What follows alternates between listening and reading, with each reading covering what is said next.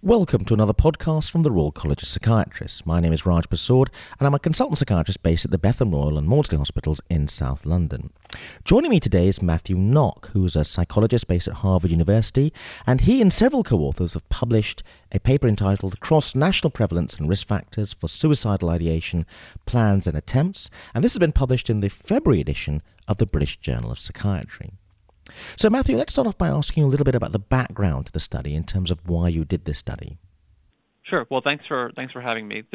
Our motivation for doing this study is that, as many people know, suicide is a leading cause of death worldwide, and we believe that suicidal thoughts and non-lethal suicide attempts are also common, but we really haven't had good estimates of the rates of suicidal thoughts and attempts across different countries. Of course, prior studies have reported on rates and risk factors for suicidal behaviors, but the rates have been pretty variable cross-nationally, and it hasn't been clear whether these differences in rates and risk factors are due to the use of different methods or due to true variation across countries. So what we did here was, in the study, use a very consistent, very precise methodology, the same methodology across 17 different countries to answer this question. Historically, I thought there had been a lot of interest in the fact that some countries, according to some research, and I know that sometimes these findings aren't replicated, have either very low suicide rates compared to the sort of world average, or very high suicide rates. Could you comment on those countries that seem to be dramatic outliers, and whether there have been any consistent findings in that area? Yes, there is pretty consistent and pretty dramatic cross-national variability. We know best about suicide death. Most countries keep suicide mortality data, and the World Health Organization has compiled these data cross-nationally. The countries included vary from year to year to some extent, but we generally see an overall rate with variability, usually with countries, say, in Eastern Europe, in general terms, having higher rates, and countries in South America having the lowest rates, and a lot of countries in Western Europe and North America having rates somewhere in the middle. So we see general geographic variation for suicide mortality data. But again, the question is, will non-lethal suicide attempts and suicidal thoughts follow a similar pattern? Will we see different patterns? And what can we find out about risk factors? Because, of course, focusing only on the mortality data is limited in that the people who are included in those data sets are, of course, dead. So we don't have a good sense of what led to their death, what are the most common risk factors or protective factors. So that was also part of our motivation for studying non-lethal suicidal thoughts and behaviors. I thought there was also some controversy about that data in terms of how reliable it was. I thought that, for example, the fact you've mentioned Latin American countries having historically a relatively low rate, that could be something to do with that they're often Catholic countries, and in Catholic countries there's a bigger taboo around suicide. So perhaps people who record or have to record a verdict, like coroners, may be more reluctant to record a verdict of suicide in countries where there's a stronger taboo. So I thought there was some suspicion that data across the world may not be reliable and may be open to cultural factors. Certainly, and there's two important issues in what you've said. There's the reporting, and there's the actual rates, and they're I think two certainly related but slightly different issues. It may be that there are cases of suicide, we'll call true cases of suicide, that aren't reported that way by authorities or by government data. So a lot of the variability cross-nationally may be due to, in suicide mortality, maybe due to willingness of the medical examiner or the government to report deaths in a certain way.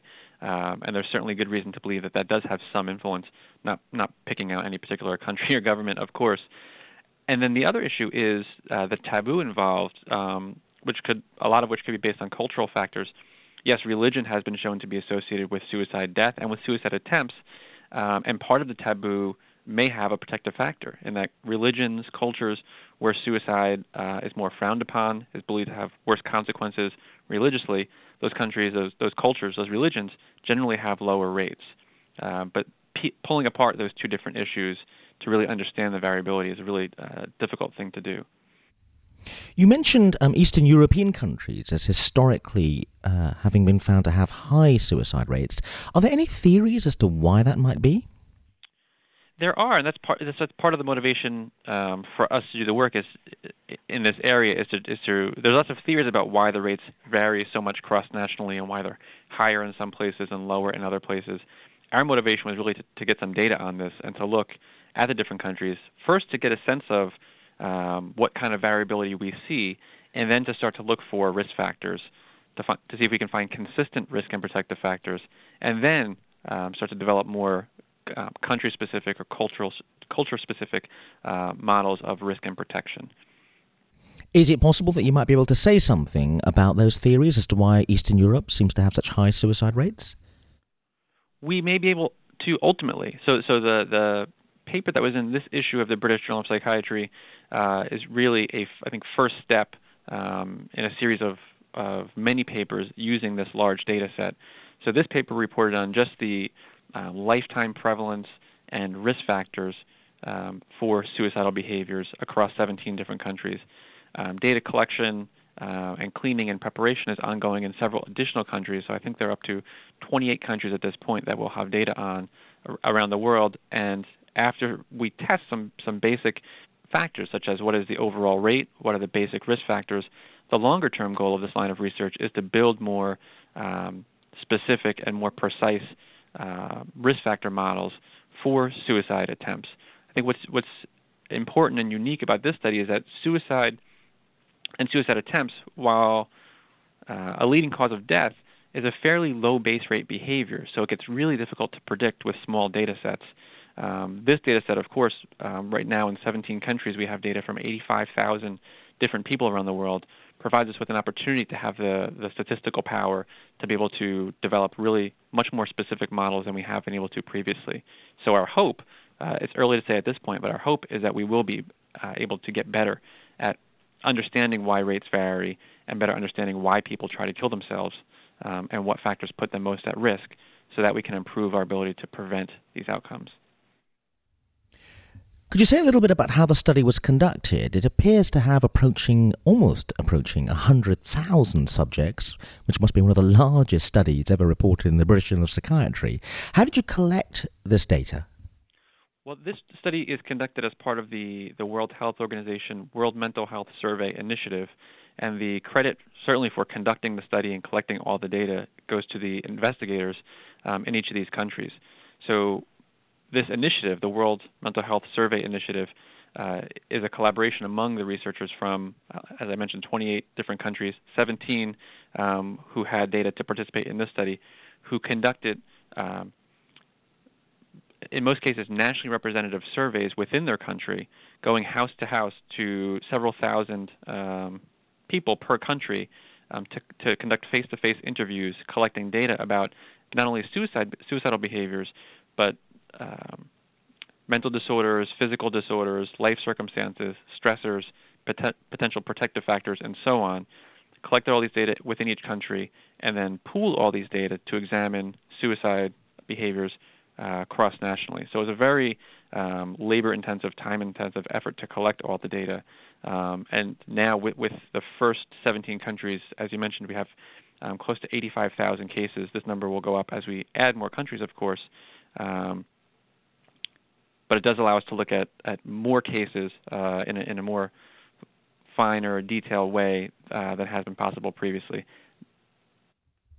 Is it possible you could say something about what precautions were taken so that we can be sure that when you're asking questions about suicidality or issues about mental illness, for example, given the stigma and taboo that surrounds these issues in many parts of the world, that we're getting a reliable data set? In other words, the prevalence rates in one country being asked for using this survey instrument are comparable with the rates you're finding in other countries.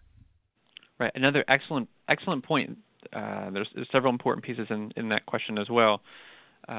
One issue is how the interviews were conducted, and I can say with great certainty, much care was taken in putting the interview together, training the interviewers very carefully across all the different countries. So again, this was an enormous effort that went into this. And the questions, particularly the questions on suicide, were asked in a very sensitive way. I'll save the detail here, but they were asked, I think as best we can ask them, given our current understanding of how to do a careful assessment of sensitive issues like this. The second issue, though, is with accuracy of relying completely on self-report, and there's certainly a limitation there.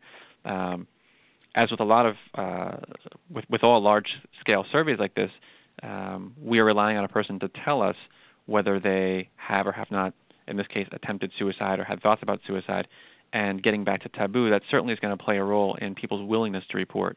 So a lot of the variability may be related to taboo or willingness to report that varies across countries. And that's something that we haven't been able to take into account at this point, but we will be able to by looking at, say, as you mentioned earlier, cultural factors, levels of stigma within certain countries, and looking at how stigma may relate to reporting of suicidal behaviors to see how strong that relation is cross-nationally. One of the aspects of the study that I found particularly fascinating was your interest in suicidal ideation. You were also interested in plans and suicide attempts, so a wide variety of behaviors was the interest and the focus of the study.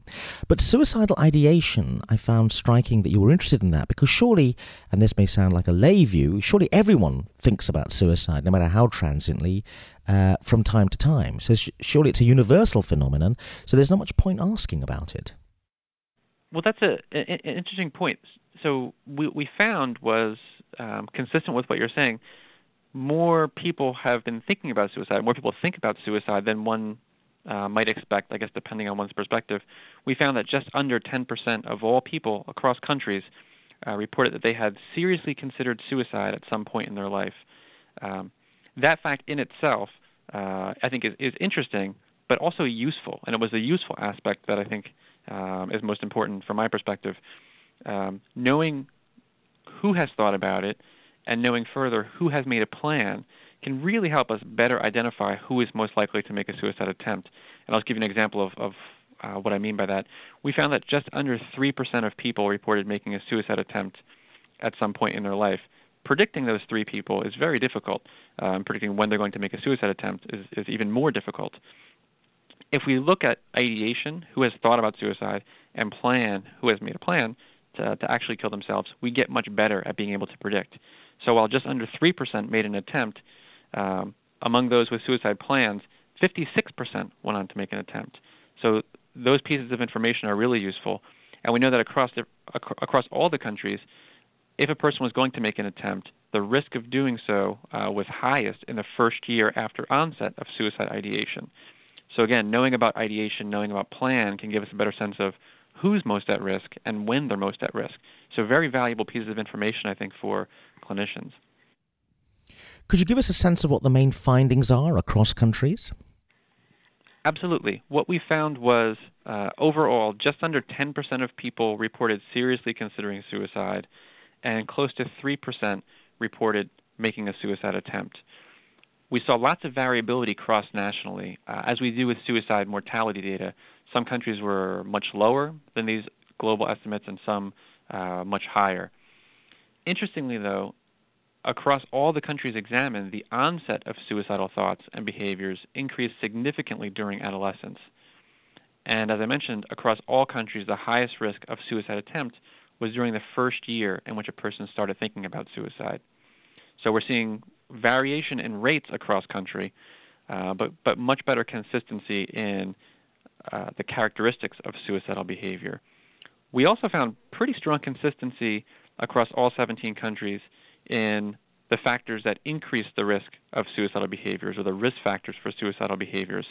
And these are non-lethal suicidal behaviors. I want to remind everyone. What we found is that factors such as being female, being of younger age, having fewer years of education, being unmarried, and having a mental disorder all significantly increased the risk of suicidal thoughts and attempts across these different countries. Was there a particular mental disorder or pattern amongst the disorders that predicted suicidal ideation, planning, or attempts? There was, and I think this is where the findings get much more interesting. Just saying that we've revealed that mental disorders are related to suicide is certainly not, or suicidal attempts is certainly not news, as has been found many times over. But what gets interesting, I think, is we start to look at this pattern, as you mentioned. we see that all disorders that were measured in the study were associated, or all types of disorders, whether it was mood disorders, anxiety disorders, impulse control disorders, or substance use disorders, were all associated with an increased risk of suicidal thoughts and behaviors. Importantly, we found a strong and consistent dose-response relation, whereas the more disorders a person had, the much greater risk they were at for suicidal thoughts and behaviors. I think a few other important findings to note are that while we tend to think of depressive disorders, mood disorders, and the like, as being greatest risk factors for suicidal thoughts and behaviors, and they were in the study, impulse control disorders were also a very strong risk factor, and in fact, in developing countries, were a stronger risk factor than were mood disorders. And another important finding is if we look at, again, getting back to the differences between those who think about suicide and those who make attempts, the greatest risk factor for making a suicide attempt among those with suicidal thoughts was not mood disorders, but was, again, impulse control disorders and substance use disorders, suggesting that these disorders may be related with problems with inhibiting the impulse to act on the thought. So again, thinking about implications for clinicians, all of these disorders will put a person at risk, but among those who are having suicidal thoughts, impulse control disorders, substance use disorders might be particularly more alarming. Could you say something about the variability amongst countries? What countries seem to have very high rates of ideation, planning, and attempts, and which countries had very low rates?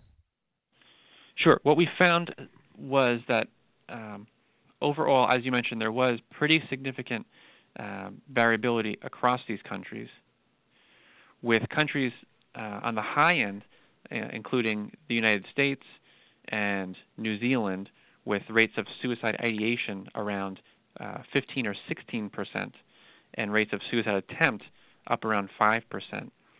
Countries with lower rates were those such as Italy, Nigeria, and China, who had rates of suicidal thoughts at only around 3%, and suicide attempts below 1% overall.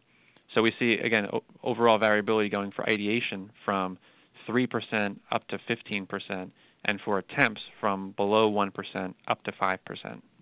And why we saw high levels in some countries versus low levels in other countries is, of course, the important question here, on which we're going to be focusing for the next few years of data analysis, to really try to understand why we see this variability and to get better at predicting it. What would you say are the main implications of your study, and in particular, I'm interested in the implications for clinicians? Sure. So the study is largely descriptive, but I think does have important implications for prevention efforts, but also for individual clinicians. Some of these things are, I think, just important pieces that were mentioned earlier, and these include the periods of highest risk. Early adolescence to mid-adolescence, we see increases in suicidal thoughts pretty consistently across countries. We also see that the first year after onset of ideation seems to be the period of highest risk for making a suicide attempt. We also see pretty consistent risk factors for making an attempt that include, as I mentioned, being female, being what we might think of as at social disadvantage, being unmarried, being less educated, and having a mental disorder. And we see the accumulation of mental disorders putting a person at highest risk. So I think keeping these things in mind is going to be important for clinicians to try and pick out, among all of the patients that one is seeing, who might require more careful suicide assessment. So keeping these things in mind, keeping a checklist of these things, and counting risk factors and seeing which are putting a person at higher risk would be a good way to proceed based on these findings. Do you have any thoughts about why you're getting this striking finding that's emerging really wherever you are in the world, that it's young women in particular that seem most prone to suicidal ideation plans and attempts? It seems to be a phenomenon that goes beyond culture and may have something to do with biology. It may. I mean, we can only speculate based on these data. As I mentioned, they're just survey data, so we can't say much about biology. But certainly, there's other areas of psychiatry and psychology and other areas of science that are looking at why, say, mood disorder increases so much in young women relative to young men. I think that could play a large part in it. As mood disorder, as the rates of mood disorders go up, the rates of suicidal thoughts and potentially attempts go up as well. So I think from these data, we're somewhat limited in what we can say about those factors. I think we just trace our step backwards, and now that we've identified and are identifying more consistent risk factors cross-nationally, start to look at what predisposes a person to have those risk factors, or what social factors might be influencing these behaviors also. What's the next step in your research? Are you going to be producing some more papers using this data set, and what can we look forward to in terms of the possible analysis and findings? Well, yes, definitely. We see this certainly as only the first step in a series of many analyses and hopefully many papers disseminating our findings on this large data set. So as a first step, we wanted to just look at the variability across countries, and now the goal is to really understand why we see this variability, and as I mentioned earlier, really get better at being able to predict and prevent suicidal behaviors. It's been a very difficult area to make progress. Certainly progress has been made, but one of the biggest difficulties has been relying on somewhat small regional data sets where we have only a few suicide attempters or only a few people having suicidal thoughts.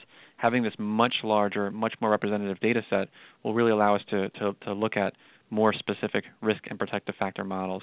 So we hope to do this in a really systematic way over the next several years, looking at different areas of potential risk factors. What is the role of different mental disorders? What is the role of different physical disorders? What social stresses might put a person most at risk? What about occupation? What kind of protective factors are there? So among those at risk, what role might religion, as you mentioned, play in buffering risk of suicidal behaviors? What is the role of social support? And so on. So we can really get better at identifying predictive models that can be used by clinicians and that can be used to target prevention programs to really try and decrease this leading cause of death worldwide. Matthew Nock, thank you very much indeed. Thank you.